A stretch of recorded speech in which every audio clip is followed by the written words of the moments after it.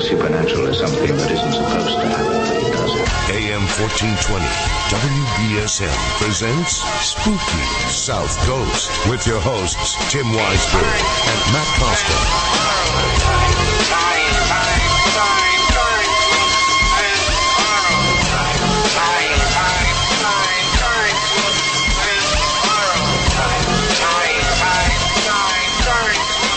Good evening. Welcome to Spooky South Coast. Here on a rainy, drizzly night on WBSM. A little bit late getting to the microphone here because we're still a little bit spooked out from our trip here. Ironically, sometimes we don't have the best ideas, but we decide, we got a little bit of extra time. Why don't we stop at the Ellis Bowl Cemetery on Wolf Island Road, as everybody around here, all these amateur ghost hunters and professional ghost hunters have all gone out and experienced what's out there. And so we said, hey, we'll stop by. And, of course, we can't just have a nice quiet night. Something has to happen while we're out there.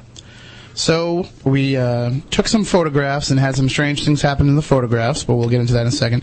We captured what we believe might be an EVP. We'll say tentatively. It's interesting. It needs a little bit more analysis, a little bit of cleaning up. So hopefully we can get that figured out.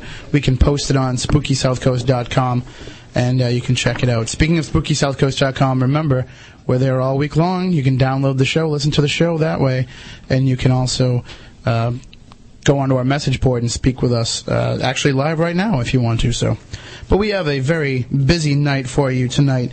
If you've ever thought about getting out into the field and experiencing the paranormal for yourself, or if you've ever had a haunted home or a home you suspect there's something going on and you'd like to have it investigated, we're going to talk to plenty of people that can help you out tonight.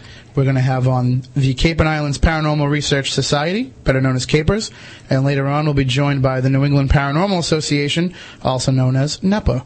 So we'll get into all of that. So now Matt Costa is here. He's behind the boys, and we have Matt Moniz, our science advisor, along. And we should have probably brought Matt Moniz with us if we were going to go to the cemetery because, I don't know, he has experience in this, and one more person to tell us, hey, no, you guys are crazy. Don't worry about that. Well, it's kind of a spur-of-the-moment kind of thing. It was. So, but now you have the same similar type of reaction that I had when we walked into the cemetery.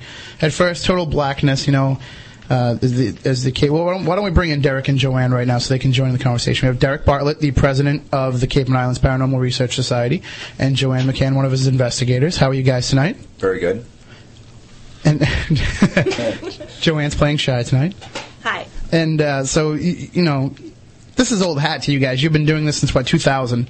Correct. So this is old hat for you guys. The first time that you stepped into the darkness and didn't know what to expect, what kind of feeling did you get?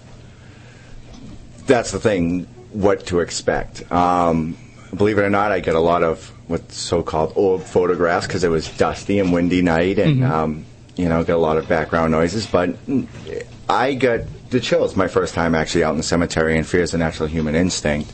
So, yeah, to be afraid, that's what I felt my first time by myself at that time in a cemetery. I mean, Matt Costa and I have screwed around and, doing some minor league stuff. We went to the Millicent Library for a newspaper story.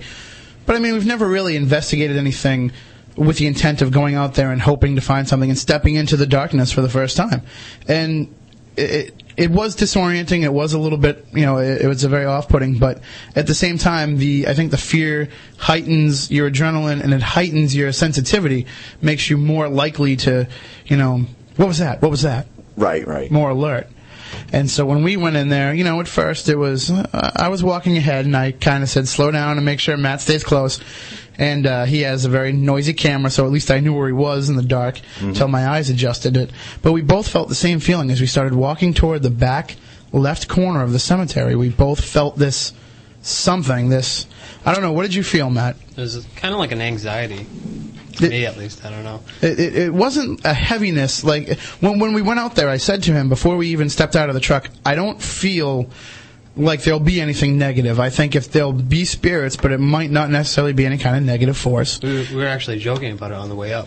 We were. How it was just like a A big crock. Yeah, well, yeah, we said, all the stuff that, well, if you go on websites like theshadowlands.net and they have the list of all these hauntings, and they say you can see people hanging from the trees and strange old Mustangs that drive by that aren't really there. Actually, well, we might have seen that. Might have been what those lights were.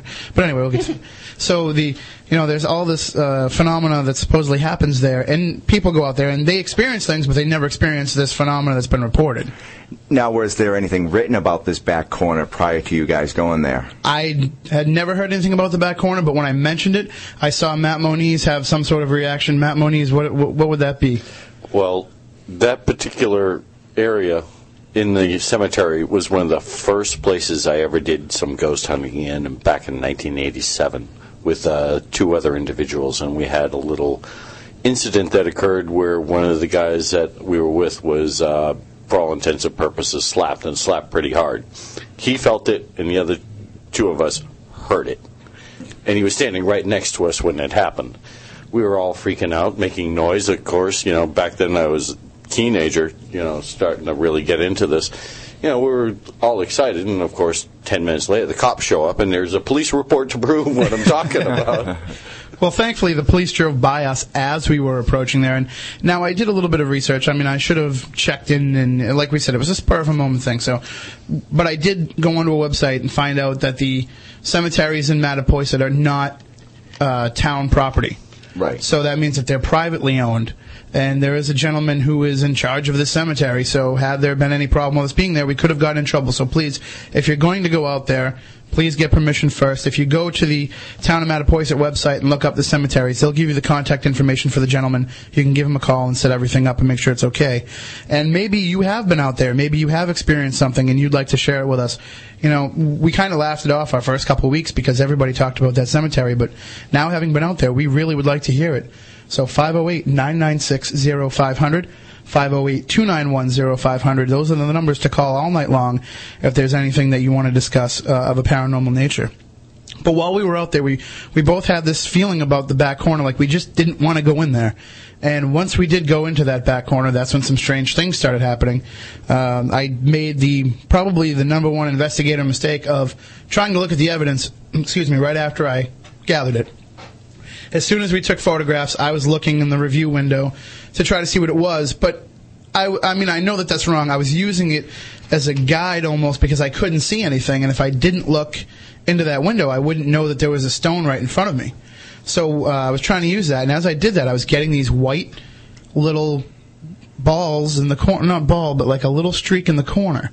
And so what I was doing is I was trying to follow that and move, and every time I moved the camera in a different direction, that spot was in the same position. And so I showed it to Derek Bartlett, and he pretty much knew right away what had happened. So Derek, what was your instinct when you saw that? Well, after you said that, and Joanne had mentioned that, it's your finger, I could easily tell you where that what it looked like on the camera. I told you it's probably top corners. Without even looking at it, you knew. An orange or white glow to it, and it's more likely a fraction of off the flash over the lens of the camera. And it's a very common thing that to happen to even to professional investigators as well. Mm-hmm. We do get our fingers in the way, especially in the excitement. Well, especially if you have sausage fingers like me. I mean, it's bound to happen. But I mean, I made sure I knew about the camera strap. I made sure to tuck that behind.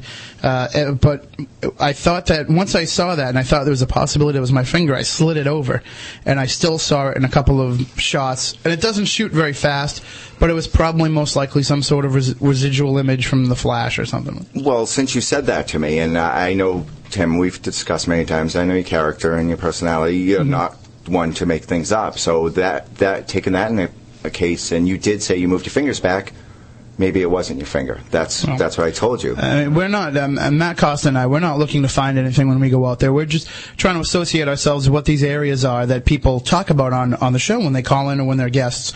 So we want to get a chance to see some of these spots for ourselves, especially some of these more popular and easily accessible spots.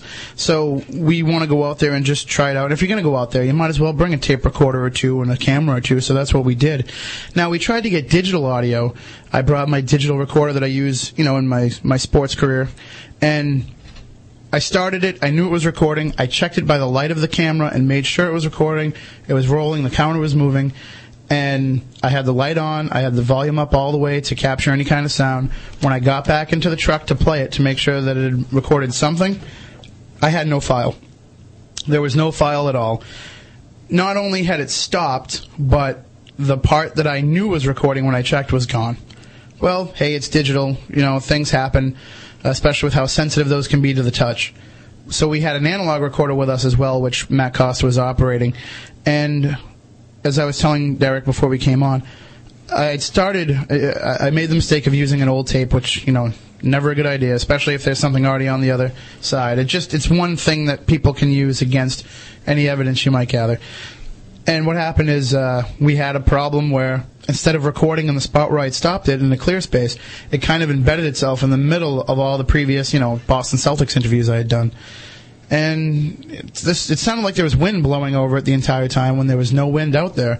But at one point we could make out Matt's camera going off, and I say that was weird. I don't even remember what I think I might have been referencing when we took a picture of a cemetery. And of course we'll put these pictures up on SpookySouthCoast.com tomorrow. But when I took this picture, it looked like a spider reflection almost on this cemetery, on this gravestone, but it was really just like some sort of calcification or pitting of that stone. And so Matt flashed his flashlight and showed it to me, and I was like, wow, that was weird. And then on the tape, about 2 seconds after that, there was what we all seemed to agree was a female voice. We heard different things. I at first thought it was weird, like they were repeating what I said, or we're here, because I had been walking around saying, if you're here, let us know. If you're here, let us know. We used our position as radio hosts to try to tell whoever's out there, if you're here, you can come on with us. Just let us know now. So so we got that. So we're going to clean that up. We're going to put it up on the website, SpookySouthCoast.com, and we'll everybody out there that's an EVP expert, an EVP gatherer, we invite you to take this file to listen to it. Like we said, we're not in the ghost hunting business per se ourselves. So whatever we find is out there for everybody to dissect and to investigate for themselves and to find out. We're just here as a resource for everybody else. So you can let us know what you find. So 508-996-0500, 508-291-0500 if you want to call in. Matt, would you like us to take a quick break? If you want to. Yeah, let's take a quick break, and on the other side, we're going to talk with our science advisor, Matt Moniz, about another strange personal experience. We'll tell you about what happened to him earlier this week, and then, of course, we'll get into it with the Cape and Islands Paranormal Research Society. We just had them in here this week because we knew stuff was going to happen to us, so we figured we might as well have some experts on hand to vouch for it. So we'll be right back here on Spooky South Coast.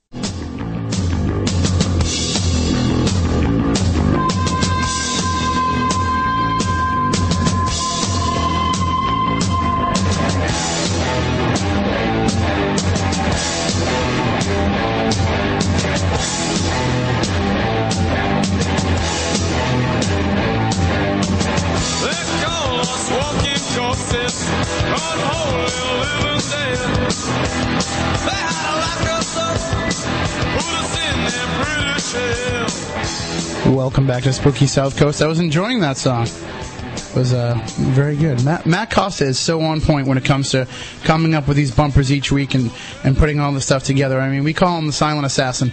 He just sits over there, he jumps in every once in a while, but he's the man. If it wasn't for him, none of this would happen because really, I mean, how long have Matt Moniz and I been here and we haven't touched that stuff, so... Which is, well... Because they won't let you. Yeah, well, Matt Moniz has plenty of experience in it. It's me that they want to keep away from it.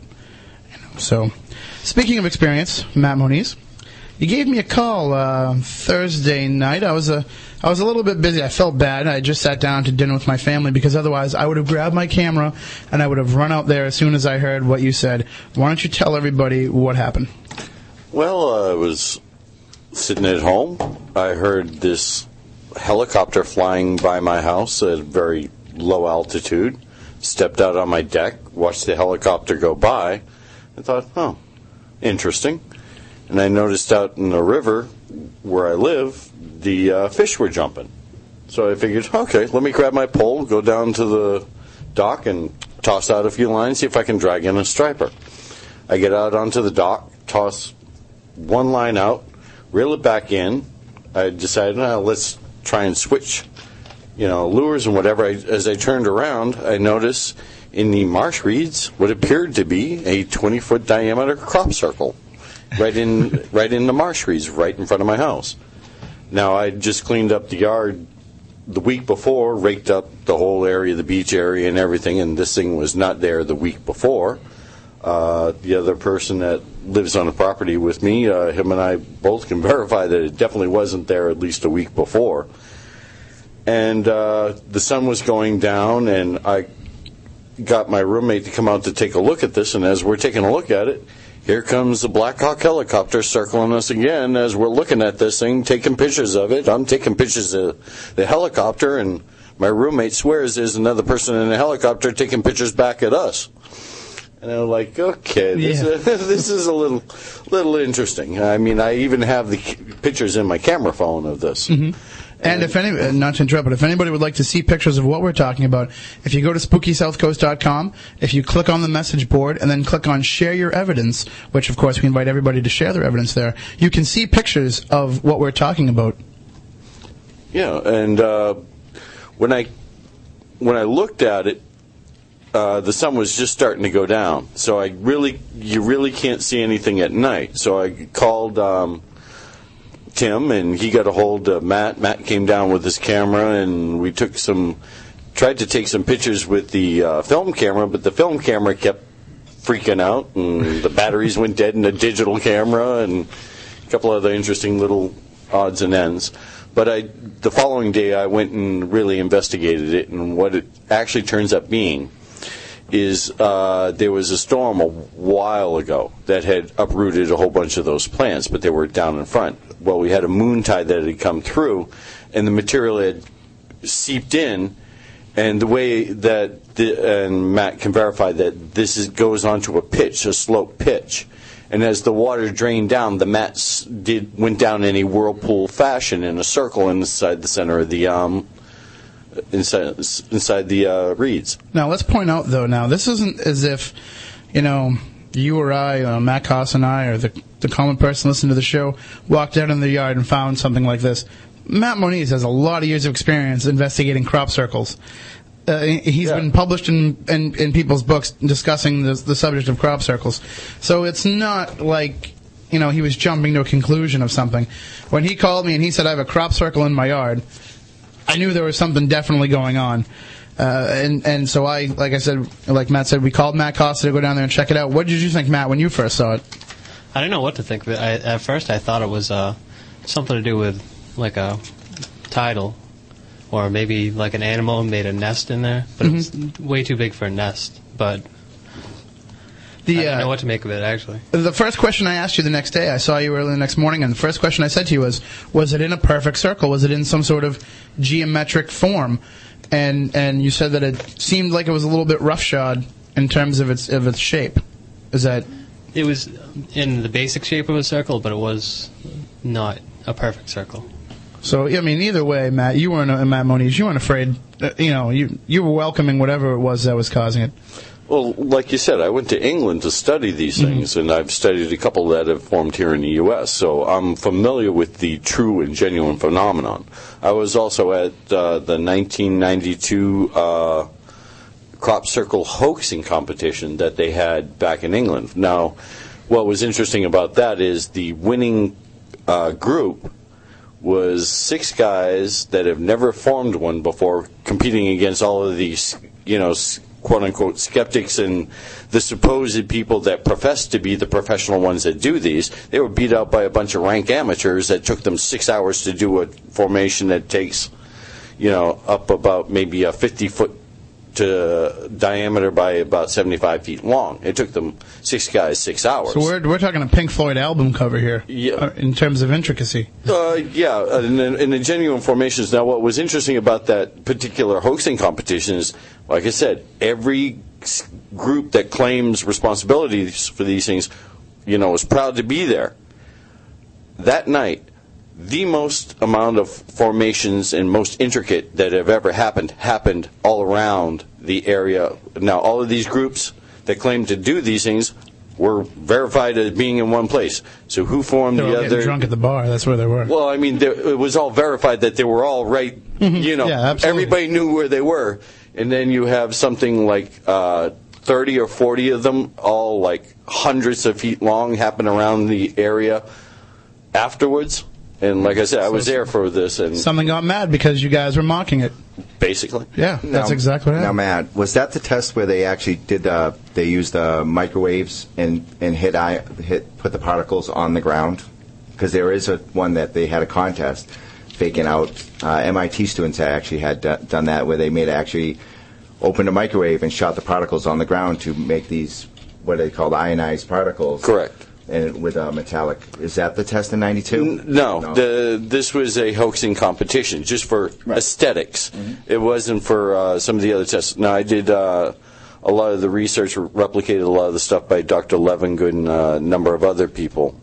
I worked with Lefty back in 1992, all the way up through like 95, 97.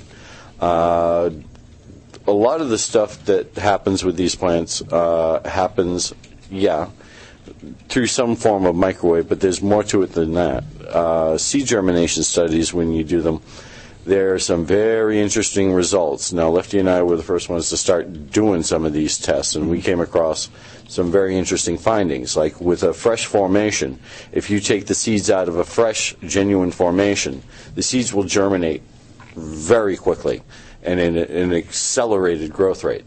And that if you take these same samples and test them weeks later, they are far retarded if they germinate at all.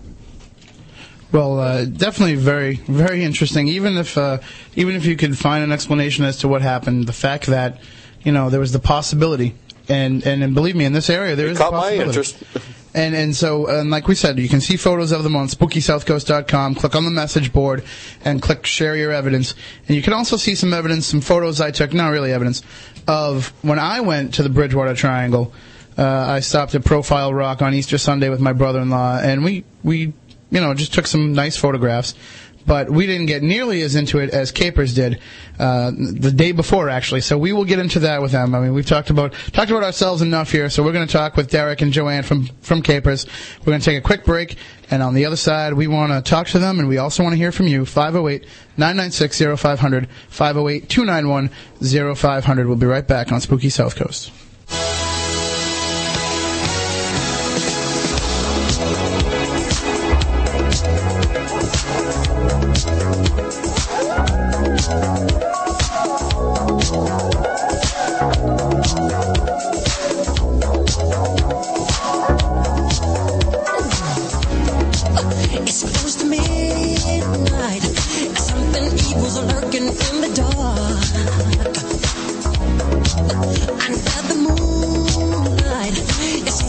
It's close to midnight because it's Spooky South Coast. It's Saturday night. We're here on WBSM. We invite you to join in with us. 508-996-0500, 508-291-0500, SpookySouthCoast.com. We have a live chat room there. You can join in the discussion that way if you prefer. And one thing is, I've been getting emails all week long from people that don't live in this area. People in California, people in Ohio, people in other countries. Hello to Finland. I don't think we've had a chance to say hello to them yet. And, of course, hello to our friend down in Australia. He is a very loyal listener. And these people say, we want to be able to hear the show. But remember, you don't have to hear the show live to be able to call in each week. The numbers are on the website. If you check us out and figure out what 10 to midnight Eastern Standard Time is, and we invite you to call in. If you're calling from another area and we're not quite talking about what it is that you want to talk about, that's okay. We understand, because I think, this stuff is not just localized to here. This stuff is global. And so we want everybody to have a chance to share their experiences with us. And speaking of experiences, we have with us Derek Bartlett, the president of the Cape and Islands Paranormal Research Society, and we have Joanne McCann, one of his investigators. And we would like to talk to them. Are you a lead investigator, or? Am I a lead investigator? Yes. Yes, I am. Okay, why don't you explain the difference, Joanne, between an investigator and a lead investigator? Well, I've only recently been made a lead investigator, but until now, I was just a field investigator, which meant that I pretty much did what I was told and took care of the simple tasks. And now being a lead investigator is probably more because I have over a year's experience, and anybody that on our team that's a lead investigator has to show commitment, has to come to the business meetings, has to be trained on all the equipment, and has to be able to handle things independently without having someone watch over them all the time. So it's not like the setup that Matt and I have of if you look at the credits for the show, I'm the executive producer, Matt's the producer, and all that means I get to boss him around. I mean, literally. I make him carry my computer in, I make him get me coffee. It works out well. No complaints? No. Okay. So now we mentioned it before the commercial break. You guys went out last Saturday on like a little field trip to the Bridgewater Triangle. Now this wasn't an official investigation, right? No, that's correct. It was kind of just to go out there and get the. I mean, you've been out there many times. Well, we have new members on the team over the last year, and we do an annual trip out there. And one thing is that to get the team familiar with the term Bridgewater Triangle and what it consists of. And the areas are you've had Aaron Cadju in here who did the report, and that was one of my first times out to Bridgewater Triangle. I ran into a park ranger at the Dighton Rock that said, "Hey, guess what? There's somebody else that was interested in this Bridgewater Triangle thing," and that's how Aaron and I met and were able to do his DVD on the Bridgewater Triangle for his college project. Yeah, I've been out there many times. We actually camped out there in that Hockomock Swamp area. That's something. Having been out there, I think it would take a lot for me to pitch a tent and stay out there for the night. Not just in terms of the strangeness of it, but I mean, you're not out in the middle of nowhere like you think you would be. But as soon as you step into it, you're out in the middle of nowhere. Correct. It's you just get that feeling. I mean, I have never really been. I've been all around Bridgewater my entire life. I've been all around that whole area of the triangle. But when I went to Profile Rock, and I realized, this isn't just a construct, a concept that we've been talking about here. This is, when you walk in there, you feel it. You feel the history. When you climb to the top of that rock and you look out and you realize, what this was and what it meant to these Native Americans that used it years ago, I mean, you can feel something, some sort of energy. Yeah, that's correct. Actually, I have been going to Profile Rock since I was probably around 9 years old. My aunt and uncle live right next to the Freetown State Forest, so that we used to actually go down there for the weekends and such. And Profile Rock, from yesteryears, is nothing like it's today. And today it's pretty disturbing to see the graffiti and everything. Yes. But you still do get that feeling, as I did as a little kid, of the awe. Every time I walk up to it, every annual visit, or twice a year even sometimes, I still get that awe of walking up on Profile Rock, which is one of the sites in the Bridgewater Triangle. And when we went up there, and you guys were there the day before me, and I talked to our dedicated message board friend, an Eagles Angel, who was with you out on that trip out there, and I talked to her about it, and she said what I had found out there just a day later, hadn't been there the day you guys had been there. Well, let's just call it the paranormal poop. We'll call it the paranormal poop. We'll say that there's pictures of it on our website, SpookySouthCoast.com, and we'll just move on from there. Okay. Yeah, I didn't see any paranormal poop. Yeah, and Luann actually did join us out there with a member of her team. So it was really good to meet up with people like that. And anybody interested, there was supposed to be another gentleman from a Sonnet area that's interested in Bridgewater Triangle that was supposed to meet up as well, but due to commitments he couldn't. Mm-hmm. And we ask anybody, whoever wants to visit the Bridgewater Triangle and get the feel for the Bridgewater Triangle as a paranormal investigator, feel free to call us, call into a radio show. The problem that we have with it, though, is a lot of times people want to go out there and experience it, and they'll hear us talking about it right now, and they'll jump in the car and go over there. Right. And you really can't do that. A, because of there are legal parameters involved. Yes. And B, as soon as you step in there, you're going to get some sort of disorienting feeling if you don't know where you're going. Correct. And Profile Rock is a state park. Dighton Rock is a state park. And there's a place on Route 44 in Taunton called Anawan Rock, where Chief Anawan had surrendered to the colonists. And that's allegedly haunted as well, and that's inside the Bridgewater Triangle, which are all state parks. Now, one area we're talking about is the Hockomock Swamp area. That is not a state park. That is not open to the public. It's actually state property. The power lines run through there and everything like that. And we do... It's hard, we walk the public during the day. We never go out there at night except when we camped a couple of years ago. And even then, we asked for permission back then in the days. This weekend, we didn't. We just walked down an open area. We were there during the day, regular daytime.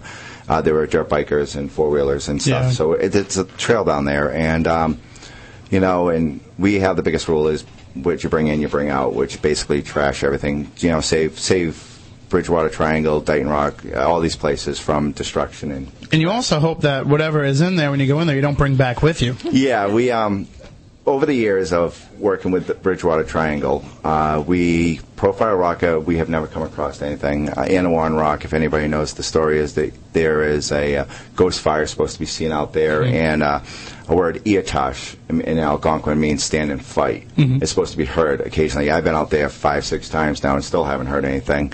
In the Hockomock Swamp, when we camped out there, there were stories of ghost lights and UFOs and a lot of paranormal activity and huge animals as Bigfoot and in areas like that. One thing was that we had found was we saw red lights when we were there, but it ended up being a street through the forest. We could get glimpses of these red lights once in a while, which were tail lights at night. The flight patterns for all these airports around the area, from Rhode Island to every, there's a lot of things flying over the Hockomock Swamp, and it's supposed to be a lot of UFOs being spotted, but we saw a lot of airplanes that night. No big, huge creatures. I ran into some smaller ones, as a wolf and a deer chasing each other down the track when I was at 1 o'clock in the morning by myself at campsite while everybody was a mile away down into the swamp. I was the one left behind, and I heard the hoof prints and the dog running and chasing this deer. So that's about it. That's pretty. A wolf would be pretty scary enough for me. Coyote or some dog animal. We have some in my neighborhood right now, and Matt drops me off. I make him stay there until I get in the house safe and sound before I get torn up by a coyote. Well, if you have any questions about what goes on out in the Bridgewater Triangle, 508-996-0500, 508-291-0500. But that isn't the only recent trip that you guys recently made. You also went down to Gettysburg, Pennsylvania. Yeah, the end of the last weekend, last month, Joanne and I actually had gone to Gettysburg, invited by American Ghost Society, Troy Taylor, and he was putting on a outing there. And what had happened is we joined Troy, and we stayed down in Gettysburg. And we've been out there a couple of times. We've actually been there 3 times within a year's period now. And it becomes old hat. You go down there, you know where the spots are, but you always find something a little bit different.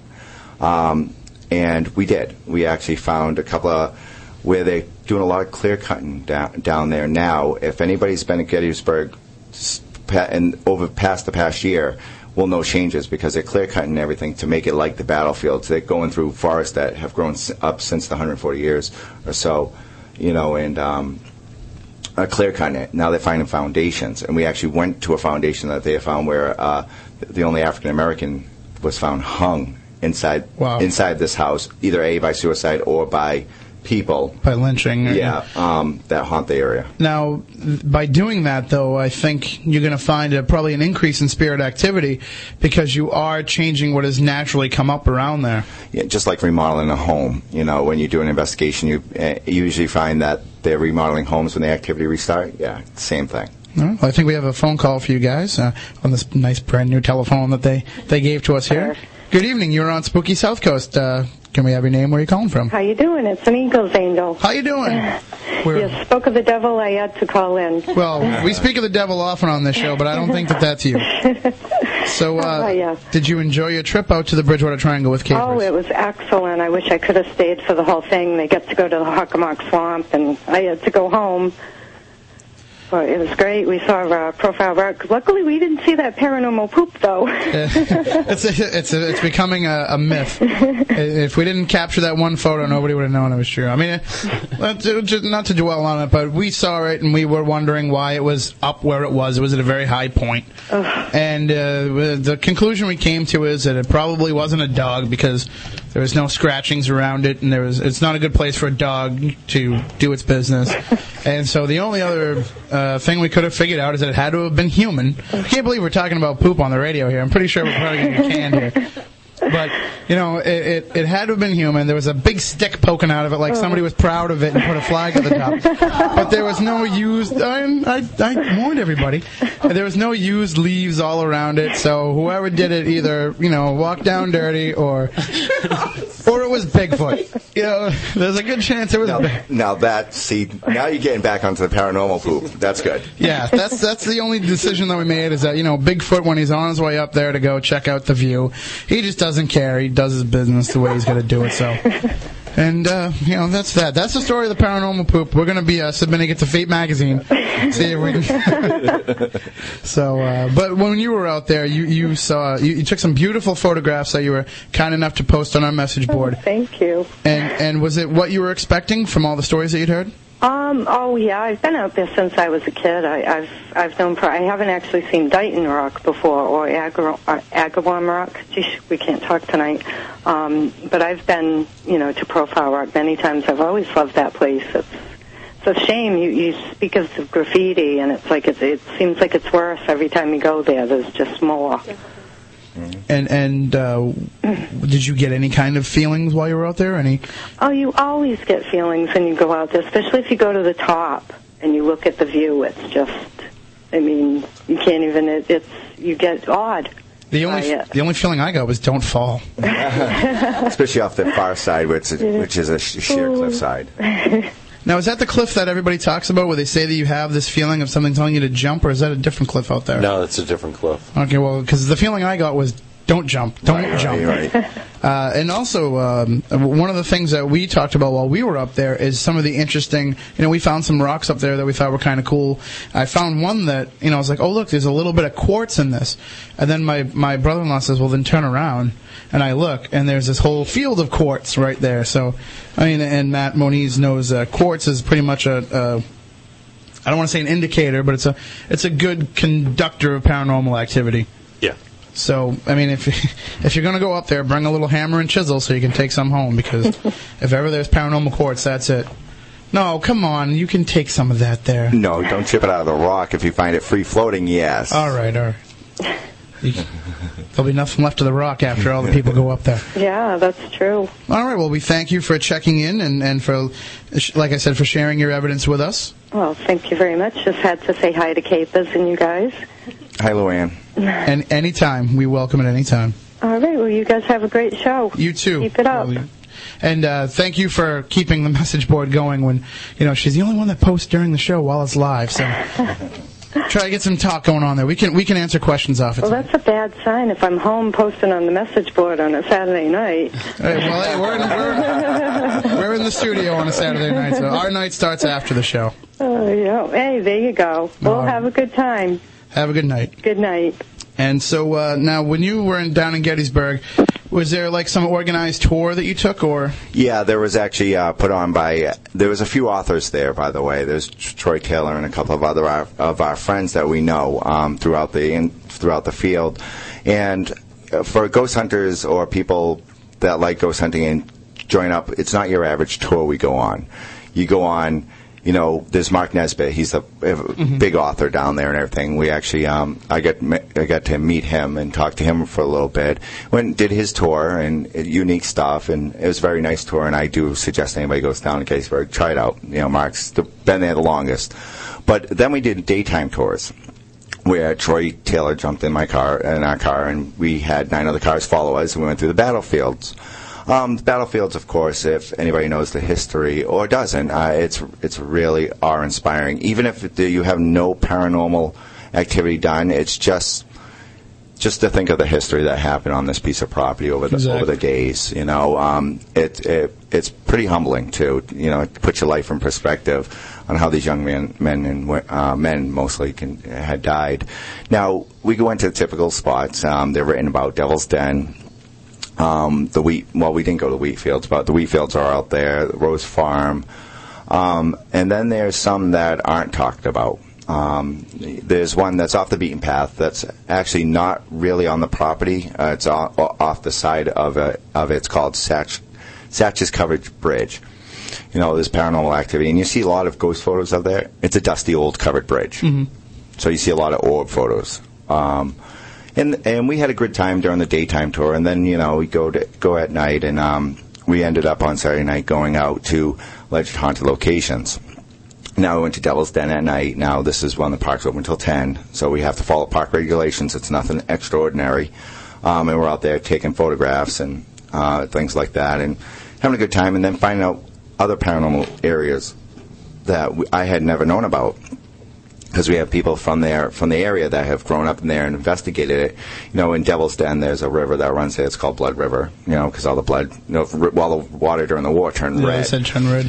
On the opposite side in the woods out there, we went out there, and there's a couple other places like that. And like I was talking about clear cutting, they found a foundation, and we traveled through the woods, probably a good 150 yards to this open cleared field that you can't get from within the park, and the person that had known it actually is a engineer, and she works for a paranormal group that had found the story, and we stayed out there, and I found a skeleton bone of an animal. You find a lot of not prairie dogs, groundhogs out there, kind of holes and nests, and a lot of weird things, small weird things, I don't know, you always feel like you're being watched. I have to say that when you're down and around that area. And we went to, where else did we go? I can't remember. The third area. We went out to another ridge down off, there's a railroad tracks. I don't remember, but it's another small battle area. Sunken Road? No, the Sunken Road's out in Antietam. Oh, yeah. It's a hill that comes out of the forest, and we went over there. It's where a cemetery is out there. That's supposed to be haunted. Now, talking about Antietam, Joanne and I did travel to Antietam on Sunday. We separated our ways with Troy and the group. We went out to Antietam. Now, the Bloody Lane, they call it, or the Sunken Road, is where the north's on one side, the higher point, and the south dug into this lane, and the north just annihilated the south, or the Federals against the south, annihilated them. And you see the famous pictures of all these bodies. Well, Joanne and I had gone there, and we laid there, and we just is awe-inspiring again, but no paranormal activity. And Matt, you were talking about there's towers up there out in Antietam, and we look down in the grass, and these big, huge circles. But it's just how the grass is growing. Like it's been infested by it, but it looks like crop circles.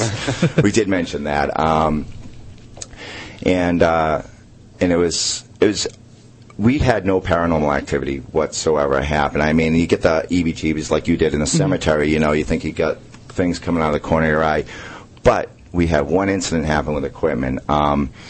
We're there with Rosemary, Ellen Guiley, and she had wanted to take a picture of this cannonball shot that's in one of these rocks at Devil's Den. Now, I have a picture of this area, and it's pretty kept secret from locals, because you can see it, but you can't see it if you're not looking for it.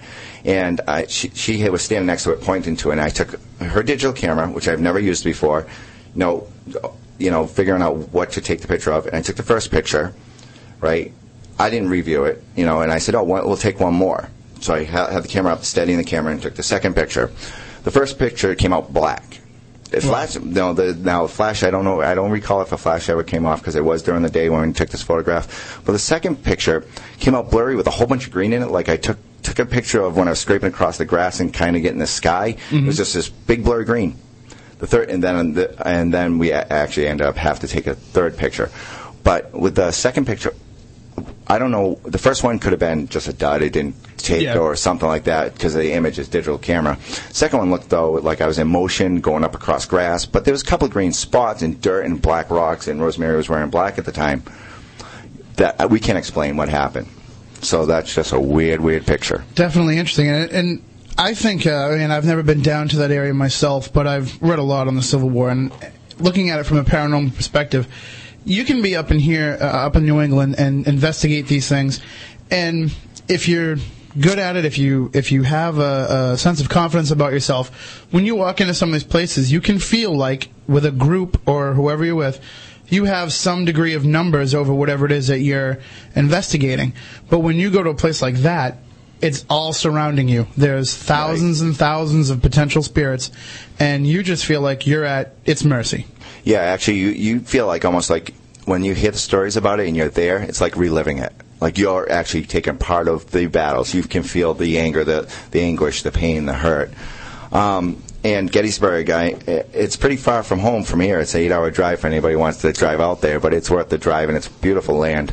But here in our own backwoods, we have, Charlestown, Lexington. We have a lot of great battlefields here or even if you can do a little bit of research, because we don't get taught it in school, the battlefields of the Bridgewater Triangle of the King Philip's War. Yeah, King Philip's War. I learned about that last year when doing the Bridgewater Triangle, and we actually find about the King Philip's War that actually happened from Plymouth to Rhode Island and all the way down onto Cape Cod. And I spoke with Gerard and Kevin, two high school students at Apponequet High School, and they said they don't really gloss over King Philip's War there like they might in another school district where it's just a paragraph or two during the colonial chapters of a history book. They do get into it a little bit, but they don't even realize how much history is right in their own backyard. So, and then we're coming up on the news in a few minutes here, but I just wanted to mention one more case that you investigated recently in this area. So, I mean, I know that it's kind of an anonymous thing here, but maybe you can share some of the details with us because it's very interesting. Well, it's on Cape Cod. It's a huge house. It is huge. It's a former captain's home. So, if that gives you any hint, there's probably over 150 captain's homes. So, good luck. Yeah, exactly. No, it's confidentiality is our most important, so we keep it quiet to the homeowners. Mm-hmm. But we went up there as a team after Bridgewater Triangle, actually, and we ended up sitting in the room, some of us, and I'm just going to get into this briefly, where I thought I saw something on top of the ceiling, and the person beside me said, "Did you see that at the same time? Did you see the black cloud?" And that's what I saw. So I saw it but never said it, but I looked up, and the other person described what I saw, so she took a picture.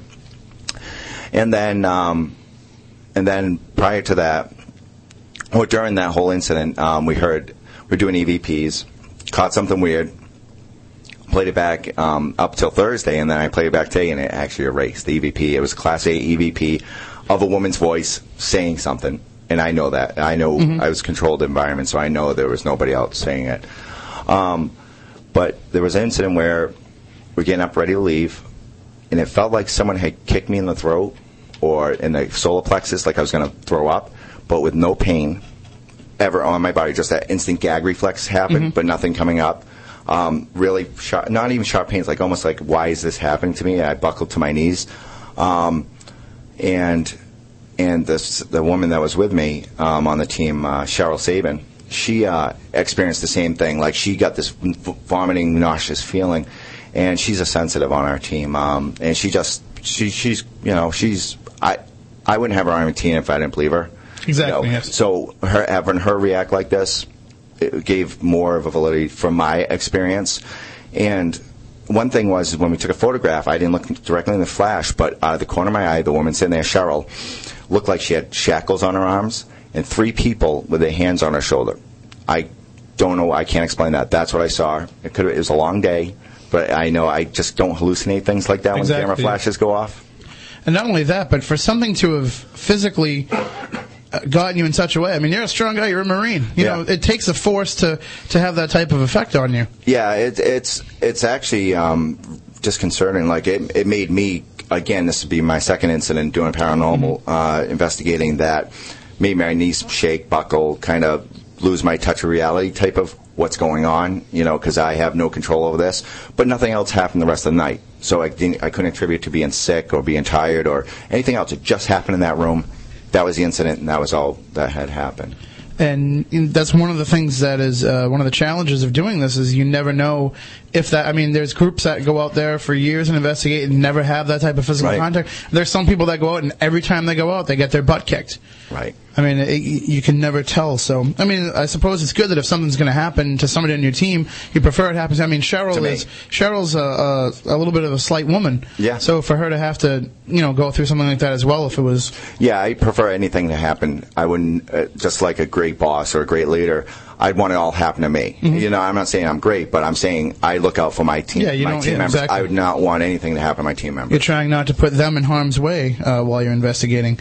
So this is Derek Bartlett and Joanne McCann of CAIPRS. We can give you their website address, www.caiprs.com. I know you've been having some trouble with that. It's all set. All set now? All set. All right, beautiful, because that is an excellent website. It's so very interactive, so much information, and just it's great. I mean, and then also we'll touch upon real quick, we got about a minute before the news.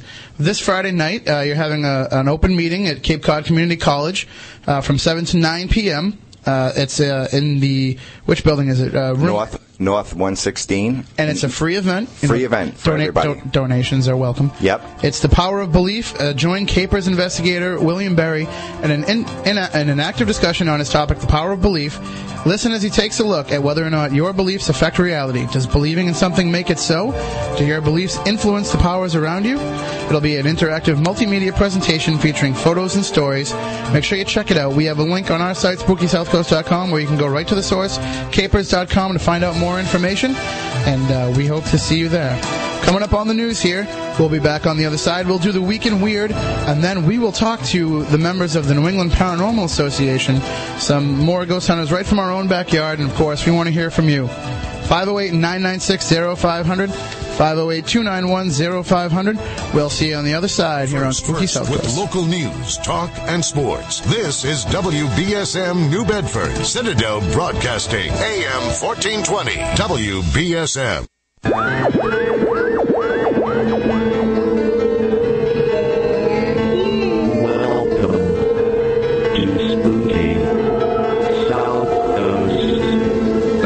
Supernatural is something that isn't supposed to happen, but it does.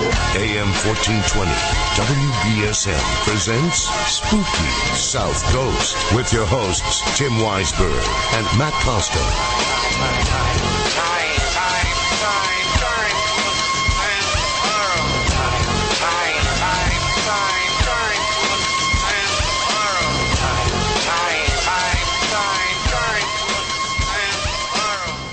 Welcome back. Hour number 2 here of Spooky South Coast. We are having quite the strange evening. From the time we left our homes to come in here to the studio and our little investigation of the Ellis Bowl Cemetery to stories of crop circles in Matt Moniz's backyard, and of course, sharing the experiences of the Cape and Islands Paranormal Research Society. As we were saying before, they are having an open meeting this Friday, April 28th, at the Cape Cod Community College in Hyannis. Real easy to get to, right off Route 6. It's technically in Barnstable, but it's right off Route 6. Just go over the Sagamore Bridge. It's worth the drive. It's free of charge. I mean, it'd be nice if you could just drop a couple dollars in the bucket to help them out, because they do put on a phenomenal job. And Bill Berry will give you a presentation on the power of belief, and he will talk about whether or not beliefs affect reality. Does believing in something make it so? And we think that. We think that if you believe in something, it does make it so, because heck, we believe in what's going on, what we talk about here in Spooky South Coast, and we're pretty sure that it's so.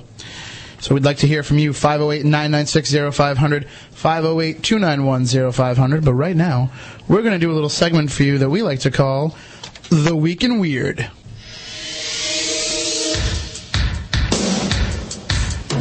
Our first story comes from the country of Malta, as reported by Malta Media News. The Archbishop of Malta put together a curia, which is an investigative panel within the church, that has confirmed that human blood is oozing from the eyes of a statue of the Virgin Mary located in a private residence.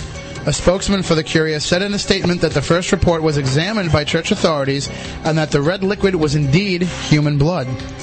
The same phenomena was reported a few weeks later, and this second incident is still being investigated, the spokesman said. The owner of the statue reported the weeping of the red liquid to the parish priest on Monday. The latter advised the owner to report to the curia. So there is a Virgin Mary that is crying human blood in Malta.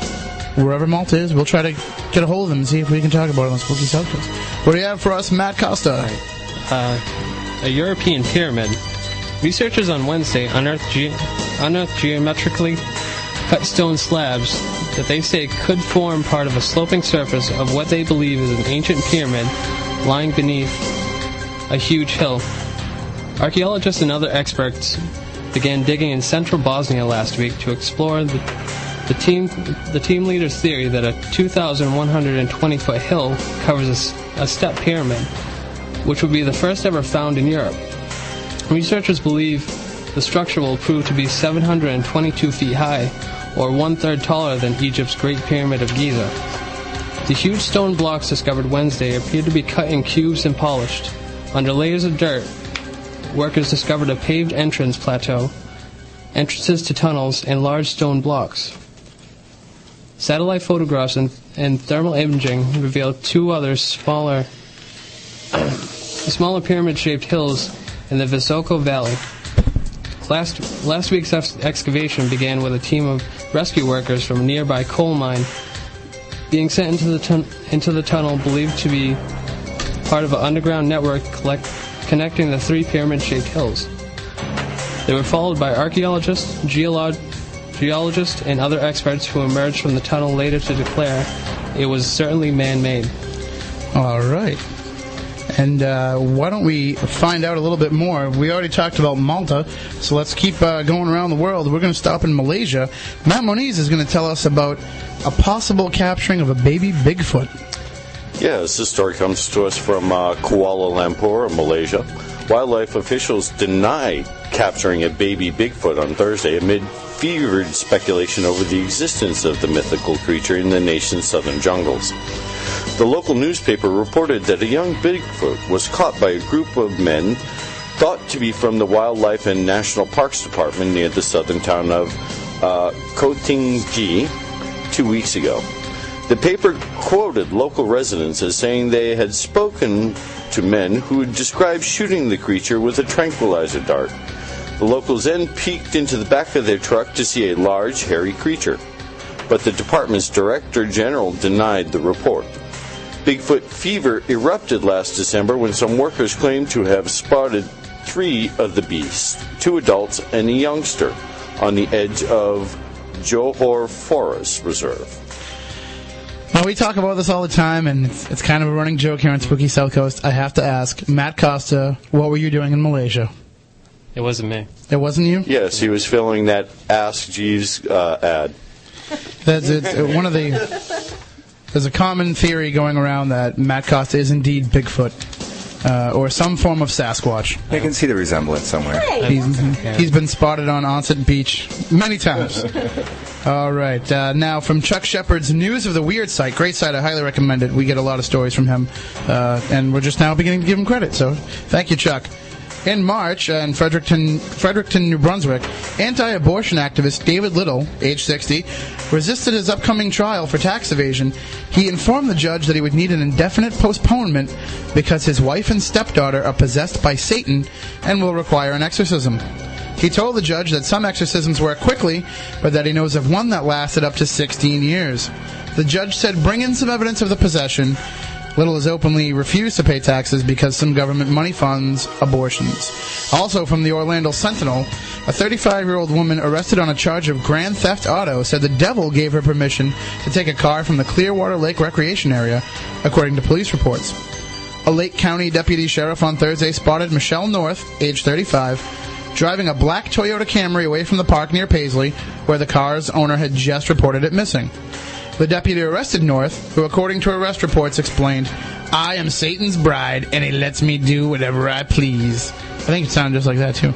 North was in Lake County Jail on Friday on $2,000 bail. Calls to Satan to come and bust her out have gone unreturned as of now. Matt Costa, hit us up. All right. You've heard of a heart transplant. What about an art transplant? William Sheridan's drawing skills were stuck at a nursery level. His stick figures were the sort you'd expect from a child. But after a heart transplant operation, he experienced an astonishing revelation. Suddenly, he was blessed with an artistic talent he simply could not explain, producing beautiful drawings of wildlife and landscapes. He was even more amazed when he discovered what he now believes to be the explanation. The heart that was donated had come from a 24-year-old Wall Street stockbroker, Keith Neville, who died in a car crash and was reportedly a talented and gifted artist. Mr. Sheridan's phenomenon has a growing number of medical experts believing that it is possible during an organ transplant to inherit character traits from the donor.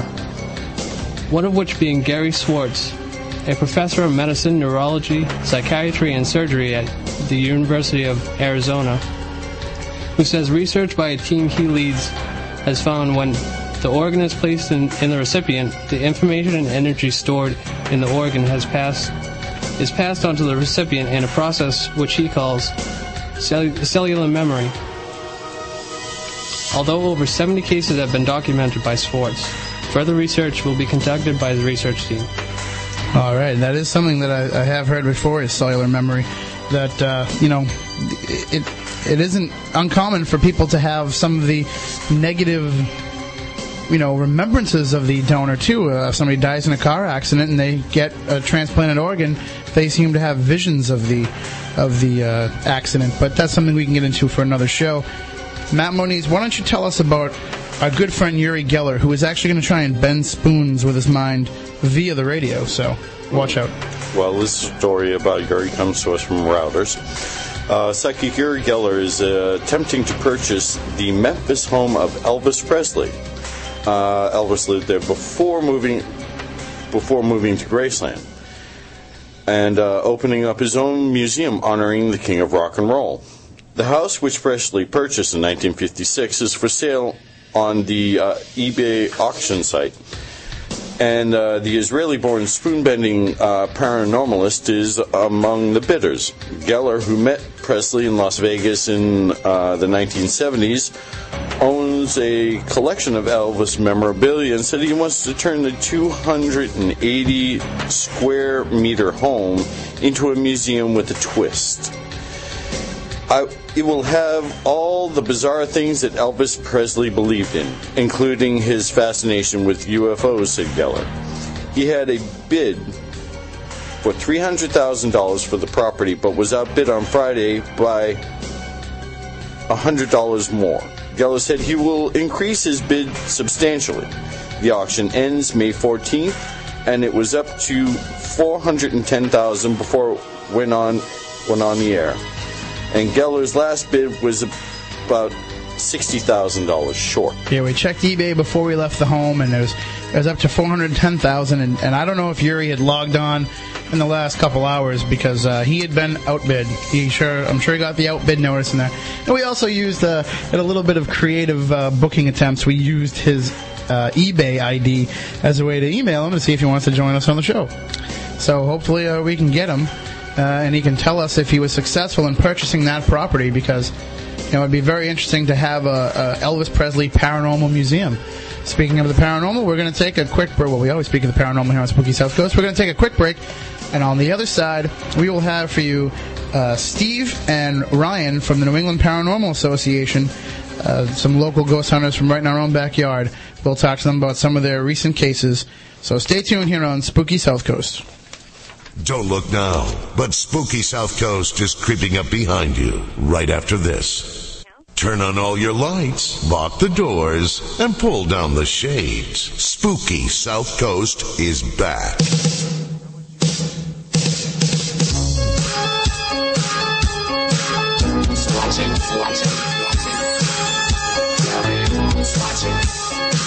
Who's watching me?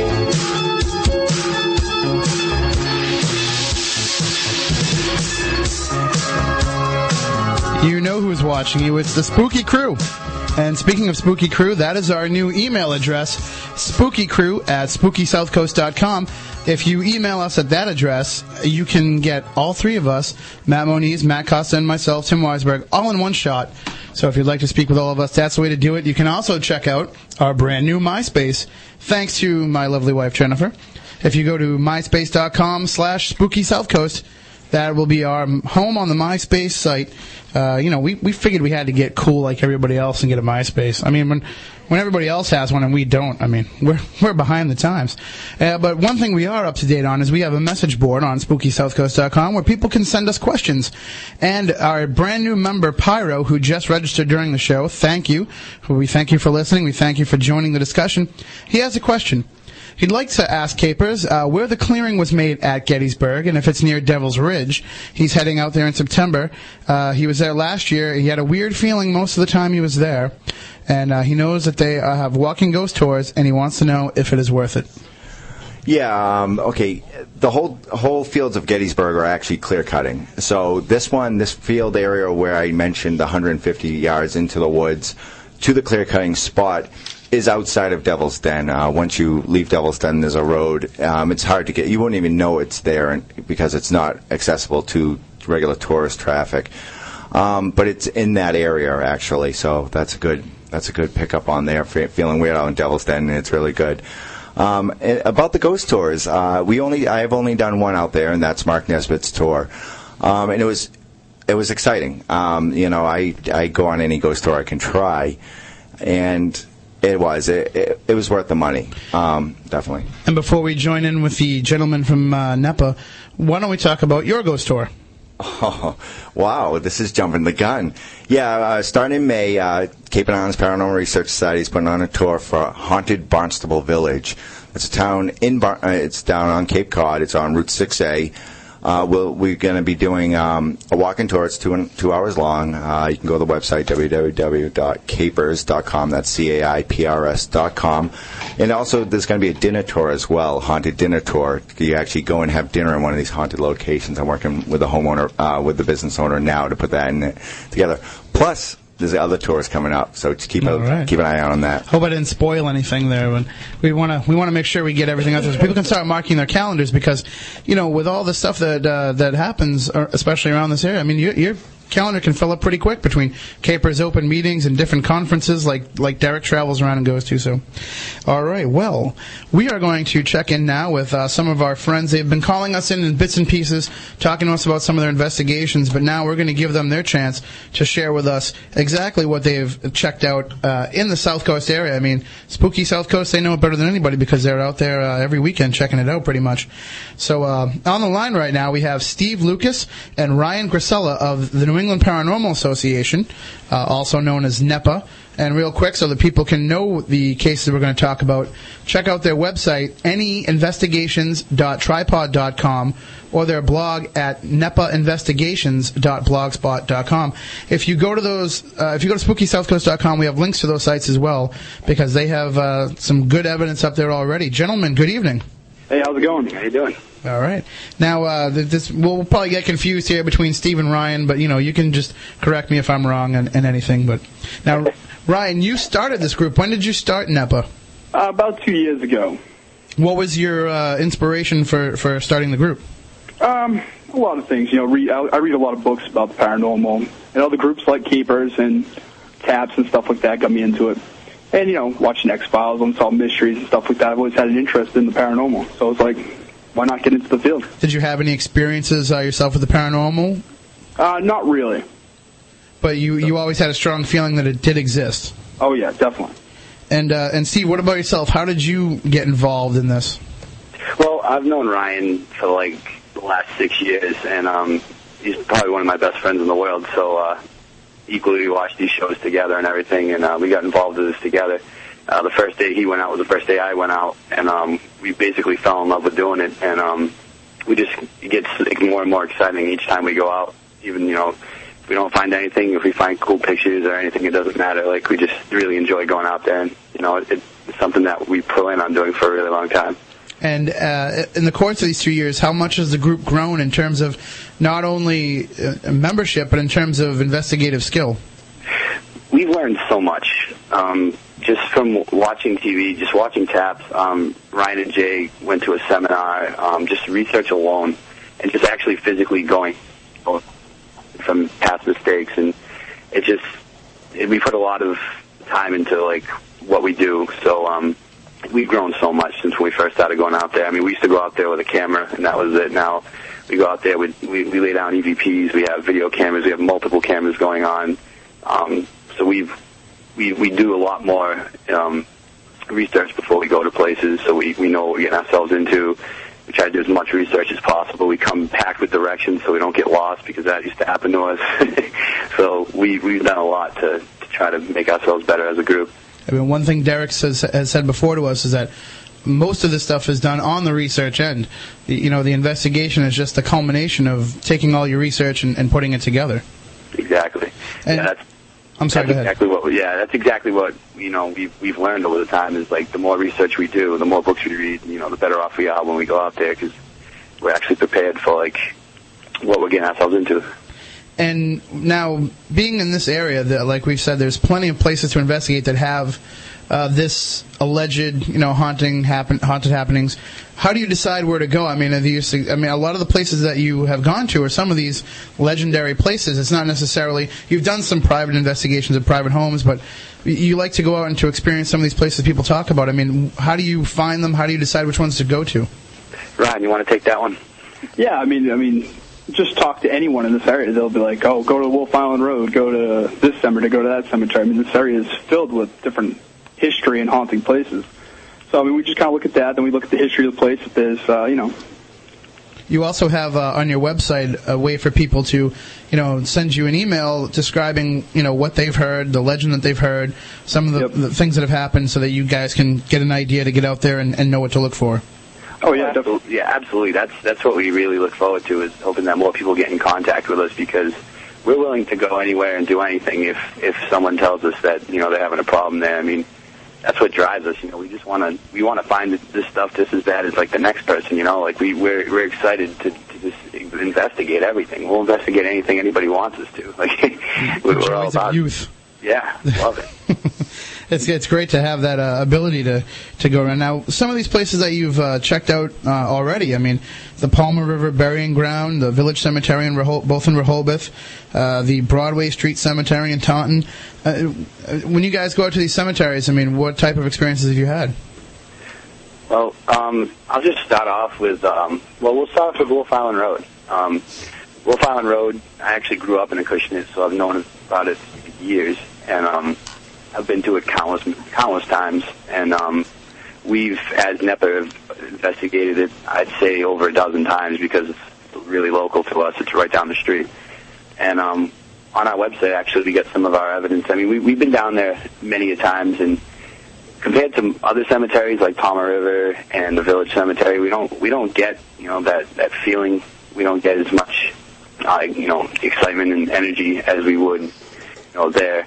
So it's kind of hard to say that Wolf Island Road is haunted, but we have some pictures. We get some pretty cool pictures up on our website of some fogs and some mist that are completely unexplainable to us, because they were on relatively clear nights. Actually, the most recent one was from like a week ago, and it hasn't been foggy in a really long time. So, Ryan, do you want to talk about the Rehoboth? Oh, Rehoboth, yeah, definitely. I mean, go to places like Palmer River. We've had so many experiences out at that cemetery. Other places like, Broadway Street. We went to Lakeville's Royal Wampanoag Cemetery, an Indian burial ground out there. We also go to other places like the Shad Factory ruins. We had a lot of really strange occurrences, strange feelings. I actually thought that the whole ruin was going to collapse on me. I had a little daydream kind of thing. And then I talked to the other guys that were there, and they're like, we had the exact same feeling. So there's some strange stuff up there. Yeah, actually, that the whole Shad Factory thing, before we came on the show tonight, I was just doing some research. I came across mathcrossroads.com. They said they were a guest on the show. Great website. Christopher Balzano, yes, it's a great website. Yeah, I wasn't familiar with him until I started reading some of his stuff, and I read his article on the Shad Factory, and surprisingly, they had the same exact thing that we had, which I thought was pretty cool. They all had the same feeling at the same time, just really unpleasant feeling. And we had the same exact thing happen. It's good to see that someone else felt the same exact thing we did. That just means a lot to me personally. No, Ryan, this is Derek. You guys went to the Lakeville Wampanoag Cemetery there between the lakes, correct? Yes. Yeah, I grew up in Lakeville, so I know that area really well. Did you guys experience anything out there, or was it just great sightseeing? It was great sightseeing. Yeah, it is, especially with the marked burial ground like that. Yeah. One question that I do have, getting back to the Ellis Bowl Cemetery. Now, Steve, you're at college right now. Yep. You haven't been able to listen to the show. Yep. And Ryan, I'm not sure if you've been listening to the show. Oh, definitely. Earlier tonight you were? Oh, yeah. All right, so Steve, I'll pose this question to you since you weren't able to listen. Is there a certain part of that cemetery that has a draw to it, almost like where that there's something going on? Well, from the research we've done of Wolf Island Road and on the cemetery itself, I noticed, are you talking about the cemetery exactly, or just... Yeah, in the cemetery, is there just a certain section of the cemetery that seems to have more of a feeling than the rest of it? Well, I'm pretty sure, where the most recent picture that we posted, and where I've felt actually kind of weird, was, the back right-hand corner of the cemetery. That's usually where, that's where we usually migrate to when we first walk into the cemetery, because that's where you have the best angle at all, for pictures and everything. And I figure you get, a nice overview of the entire cemetery, because it's really small for those who haven't seen it. It's really not a big cemetery at all. Well, we don't want to take up your time rehashing it, but we went there earlier tonight on the way here, just on a whim, and we had some experiences in the back left-hand corner. Oh, really? So we have some stuff that we gathered that we'll share with you via email. Sweet. I definitely look forward to that. That's awesome. And also, some of the other places that you've been to, I mean, you've been to, I think they have, like, no fear when it comes to, you know, where they go, and you guys, like, have somebody go with you and, like, look out for cops or anything? Because, I mean, they've been out around Taunton State Hospital, which is heavily patrolled, and just some of these other places. I mean, you guys have a pretty fearless sense. I mean, what's going to happen if you're out there and the police pull up? Well, actually, I don't mind talking about this. One time in Rehoboth, when we first started, we ran into a little trouble with the police. They actually bumped into us at the Shad Factory the first time we went down to the Shad Factory. I wasn't physically there because there was so many of us that we just split up. Half of us were at Palmer River and the other half were at Shad Factory. But Ryan was down at Shad Factory. Ryan, you want to tell him what happened down there? Because I just remember coming over the hill and seeing the lights.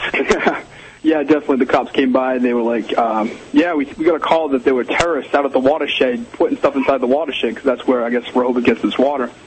So the sergeant started making fun of us, going ghost hunting, and he was like, the only reason why there's ghosts in Rehoboth is because Charles Tuck Robinson was from Rehoboth.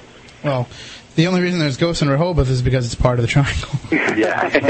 But now, and when you have to go with the same type of disclaimer that every other group goes with, is when you go to investigate these places, you have to get permission, and I'm sure that's something that you've learned as you've gone along. Yeah, definitely. And you must find that most places are willing to grant that permission, provided that you're going to be respectful of the land. Yeah, and they're worried that you're going to go in there and never been a problem. Do drugs or smash stuff, you know. Well, I mean, that's a little bit paranormal itself. I mean, that's a shame, is when, you know, you go out to these places where there's a lot of this activity and find out it's just kids partying and, you know, a lot of it is hoaxes. Now, you've done a couple residences, one in Acushnet and one in New Bedford. That was actually the home of one of your investigators? It was a childhood home, yeah. And why don't we talk about some of the things that happened in the New Bedford home, especially because we have the EVP that you posted on your website. Ryan, you want to take that one? That's all you. But. Yeah, okay. They had a lot of occurrences. Like one time, they were all sitting out there, and a bed got thrown against the door. And when they went to go inside the room, I mean, there was nobody in the room. The bed just got thrown against the door. And there was another incident where they were all just sitting downstairs, and the pencil sharpener would start racing. And another time, they thought they saw a shadowy figure behind his mother. So it's been a couple of incidents there. Well, the basement is the basement of the home has been redone. I think it was done in like the 70s or the 80s. It has like an old style fashion to it, and they don't use it now. It's just basically the laundry room down there, and so when we go down there, we have like couches and stuff to sit on, and there's like just your normal everyday basement. So we laid down some EVPs and took some pictures and brought out the camera. And Ryan, you want to explain that, because I can't really explain that EVP. Yeah, we just left it down there running. We went upstairs. We were going into his sister's room to take some pictures and stuff, because that's where the bed was thrown. And you see it on the video. On the video we got, there's nobody down there to bark, and then all of a sudden you get what we got. Well, we have the EVP here. We're going to try to play it for you. We don't know how well it's going to work out volume-wise, but we're going to try it. It's real quick, and why don't we play it, and then after we play it, you can tell people what you heard so that they have a chance to see, what they think. Okay. Are you trying to scare them? Are you trying to scare them? There. Are you trying to... All right, one more time, man. One more time. Scare them? Are you trying to scare them? Okay, now what did you guys think that you found when you first heard that? Well, so, just to fill everybody in, that EVP was actually taken in the basement. Jay was asking, pretty much provoking at the time when he had the EVP in his hand, asking whatever spirit was in the room questions. In that question, are you trying to scare them, pertains to the previous question, is why did you throw the bed in my sister's room? And he said, were you trying to scare them?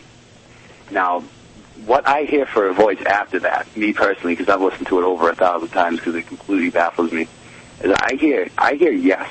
I hear that loud and clear in my mind. But as we all know, EVPs, you can take them any way you want. People hear 10 different things. But me, I've listened to it, with really high definition, like iPod headphones, and I hear yes clearly.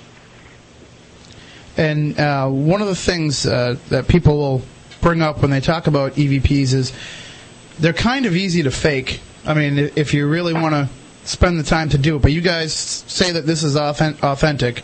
Absolutely. And to me, it sounds like, I mean, if somebody's going to fake one, they make it a little bit more grandiose, and it's very subtle, and it's very easy to interpretation to whatever you think. But going back to when you talked about provoking these spirits to respond, there's kind of a difference between engaging it in conversation to let it know that you want to discuss things with it, to hear from it, and provoking it. I mean, when you guys are doing these EVPs, are you going around asking questions kind of like we do here, interviewing guests, or are you out there saying, we demand that you make your presence known? Well, in a situation like in Jay's basement, we, for the most part, we just ask questions. Most recently, we were at the Oak Grove Cemetery visiting a Borden family plot. We just ask questions. Like we ask a question and give it ample time for it to have a chance to respond, and just try to completely stop any noise pollution. If that tape recorder is going, there's no conversation. We cut down conversation until it stops. Because there's been so many times in the past where we've thought that we've recorded something, and then we'll play it over and over and over again, and we come to find out that was just me asking Jay a question. Just catching a blimp of it, so it almost sounds like an EVP. Mm-hmm. But basically, when it comes to provoking, that time, what Jay had, they were just asking questions. We went on a return visit, and I was pretty much physically demanding the spirit to respond to me because I knew it was there, and we weren't getting anything. So I was trying to get it aggravated because I had read that sometimes, using slander and provoking hard, you might get some results. But the danger of that is, I mean, are you sure of what you're dealing with? Are you sure that if there is this spirit there, that it's something of a human nature or something of a poltergeist nature? Are you positive that it's not an inhuman spirit? Yeah, see, that's where it gets a little sketchy, to be honest with you.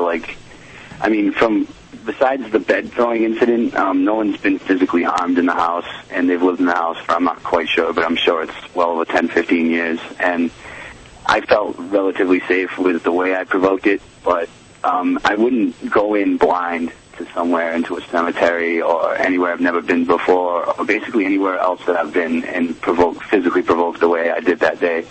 And it came to find out that we didn't get any results the second day we went back anyway, so... Which is probably just it didn't want to respond to provoking. It didn't like the time you were taking. Exactly. We were just trying, like we're going over. We've only been doing this for 2 years. We're still working with it. Nobody's truly an expert in the field. There's no set way on how to do things. So we were just trying. I personally was just trying out something different to see if I could get different results. Now, are there precautions that you take against the possibility of running into an inhuman spirit? Ryan, you want to field that one? I'd have to say no, really. I mean, when we do the research, we try to find out what's going on at the place. I mean, when people are getting physically attacked, obviously we're not going to go in there and without. We would definitely call a different group that would handle something like that instead of us doing it. I mean, if it's an inhuman spirit or something like that, we definitely want to tangle with it. We want to have someone who's had more experience with it.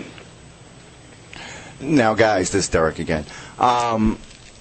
It's funny. I was exactly like you guys, kind of unprepared to what to face, being so, kind of new to it back in the day. To let you know, though, I've had 4 or 5 hitchhikers that I call them follow me home, due to the fact of just being in the residence and actually doing EVPs or whatever, however we're investigating. I do suggest just taking precaution and doing the thank yous in general. I know it's just my belief, but I was the same way. I was kind of, what could happen, you just don't know. You'll hear the stories through when you guys are out there, and you'll start getting your own stories, but you'll hear stories of things that can happen to you while on investigations. That's one thing we made sure we did earlier tonight as we were leaving. We turned around and said, thank you, we appreciate the time, and sorry if we disturbed you, and we wish you, everlasting peace. And, of course, we visited our friend earlier in the week down here, the Sea Witch, and she gave us some nice crystals and stones to hold on to. I mean, you guys carry anything like that for luck or for positive energy? Well, we always, whenever we record EVPs and we go to cemeteries, I always personally make sure I say thank you and And I always make sure that when I start the EVP, that the first thing I say is that nobody here is here to harm you or hurt you in any way. We willingly we hope you willingly come forth to us and speak to us. We want to try to help you. That's the first thing I say on every EVP that I do, and I always make sure I thank them when I leave. Because I've read my research, and the last thing I want is to take home a hitchhiker. Like I just said, I would never want that to happen. So I always make sure I'm extremely polite, except for that one incident where I was doing the heavy provoking. I just wanted to try something new. Yeah, believe me, I've done the same thing way back in the day. I mean, and when you get to be like myself, I mean, I have a young son, and I see him talking to the thin air, and which is common for these children. But I started to wonder, I was like, gee, I hope there isn't some sort of something drawn because of what we do. I mean, as we always say, any spirits that want to come on the show, we invite them to join us, but we have to book it ahead of time and put stuff up on the blog. So, well, we're going to take a quick 1-minute break. And on the other side, we invite you to call in 508-996-0500, 508-291-0500. Steve and Ryan, they're here. They're in this area, and they'd be willing to hear from you if you have something you'd like them to investigate. So why don't you give us a call, tell us your story. We'll be right back here on Spooky South Coast. Beaming from the studios of AM 1420 WBSM into the night and beyond. Here's more of Spooky South Coast. Welcome back to Spooky South Coast here on WBSM. And so we are talking to Steve and Ryan from New England Paranormal Association. We invite you to call in and to share with them any of your experiences locally, any of your possible hauntings that you may want investigated. And so 508-996-0500, 508-291-0500, or on the message board at SpookySouthCoast.com. Let's bring back up the callers there because I shut off their button. Steve and Ryan, you're back with us, right? Yep. Hey, how you doing? All right. Now, one of the other things that you did is you went out onto Route 44 in the Taunton area looking for the fabled red-headed hitchhiker, this gentleman who apparently is out there looking for a ride, and when he jumps into the car, when you give him a ride, he'll get a little while up the road, and then you turn around, and he's gone. Seems to be the general story. Now, you didn't see the red-headed hitchhiker, correct? No, we didn't. But you did have something happen while you were out there, a couple anomalies. Why don't you share that with us? Okay, well, what we did is, they always say to bring a compass with you, so we brought a compass, and we're just sitting there, and, we're driving up and down the road. All of a sudden, the compass would start freaking out and point to this one direction that wasn't north. And every time we drive past it would point to this one specific location. So we just kept trying to do it, and then the next time it just stopped. So I think that was one of the anomalies we had. You had some other problems with audio tape and a police scanner? Yeah, I had my police scanner with me, and we kept getting this interference on the scanner and on the recording. I don't know how to describe it. It was kind of like electronic interference, probably the best way I can describe it. You sure it wasn't the police sending out that signal to block you? Who knows? We already talked to these kids once. No, that's my old man police guy voice. So I don't really do voices here. But now, what are some of the investigations that you have planned in the future? Do you have some in mind that you're going to try to get out and check out? Absolutely. We right now we are planning trips out to Exeter, Rhode Island, and we're going to check out this place called, Colt State Park, Ryan? Yeah, Colt State Park in Bristol, Rhode Island. Well, they have a lot of softball games up there I know of that I cover in my other capacity, but what else goes on at Colt State Park? Well, there's, from the beginning research that I've done, we found a place called Suicide Hill, which supposedly people get a lot of sightings, mostly during the day, of two young girls running from the beach up the hill, up Suicide Hill, and supposedly it's about two girls that had drowned at that beach in the 1970s. So it looked like kind of a cool place, and it's relatively close to where we are. So we figured we'd head out there and give it a shot. Now you guys are heading out to Exeter. Is that for the Mercy Brown? Is that the vampire? Yeah, the Mercy Brown vampire. That was it, yeah. Okay, what you want to do is actually, I've been out there a couple of times, you actually contact the cemetery, and they're gladly, in the town of, they will gladly allow you to have passage there after hours. Okay, cool. Wow, it's very cool that their understanding of that situation, because that's a big case that people have a lot of interest in. We're actually going to have a future edition of Spooky South Coast with Keith Johnson, the demonologist from NEAR and from TAPS, who's going to talk to us a bit about that case and other New England vampires. And who knows, maybe we can get some New England vampires to join us in the studio as well. That'd be amazing. And so, and now if somebody contacts you and says, hey, we have something we'd like you to check out in our home, or, what's the process that you guys go through? Ryan? Well, we'll check out what's going on there, listen to the story, like everyone tells you, to make sure they're not suffering from schizophrenia or something. This isn't just natural occurrences, an orb on the ceiling is actually a car driving by. Check out that kind of stuff. Do you have a psych profile, certain psych questions that you ask, or do you kind of just go with like a gut instinct? More towards a gut instinct. Actually, we do. One of the members of NEPA, Lee, who you probably never hear of, but he's a member of NEPA, and he's actually graduating this year with a degree in psychology, so he'll be able to come up with some great psychological profiles for us, I think. We're going to put him to work when we go out this summer because he'll be home. So he'll be able to write up psych evaluations when we do home investigations. Now, guys, over the years, I've actually made a list of great questions to follow up and that fit our field as well.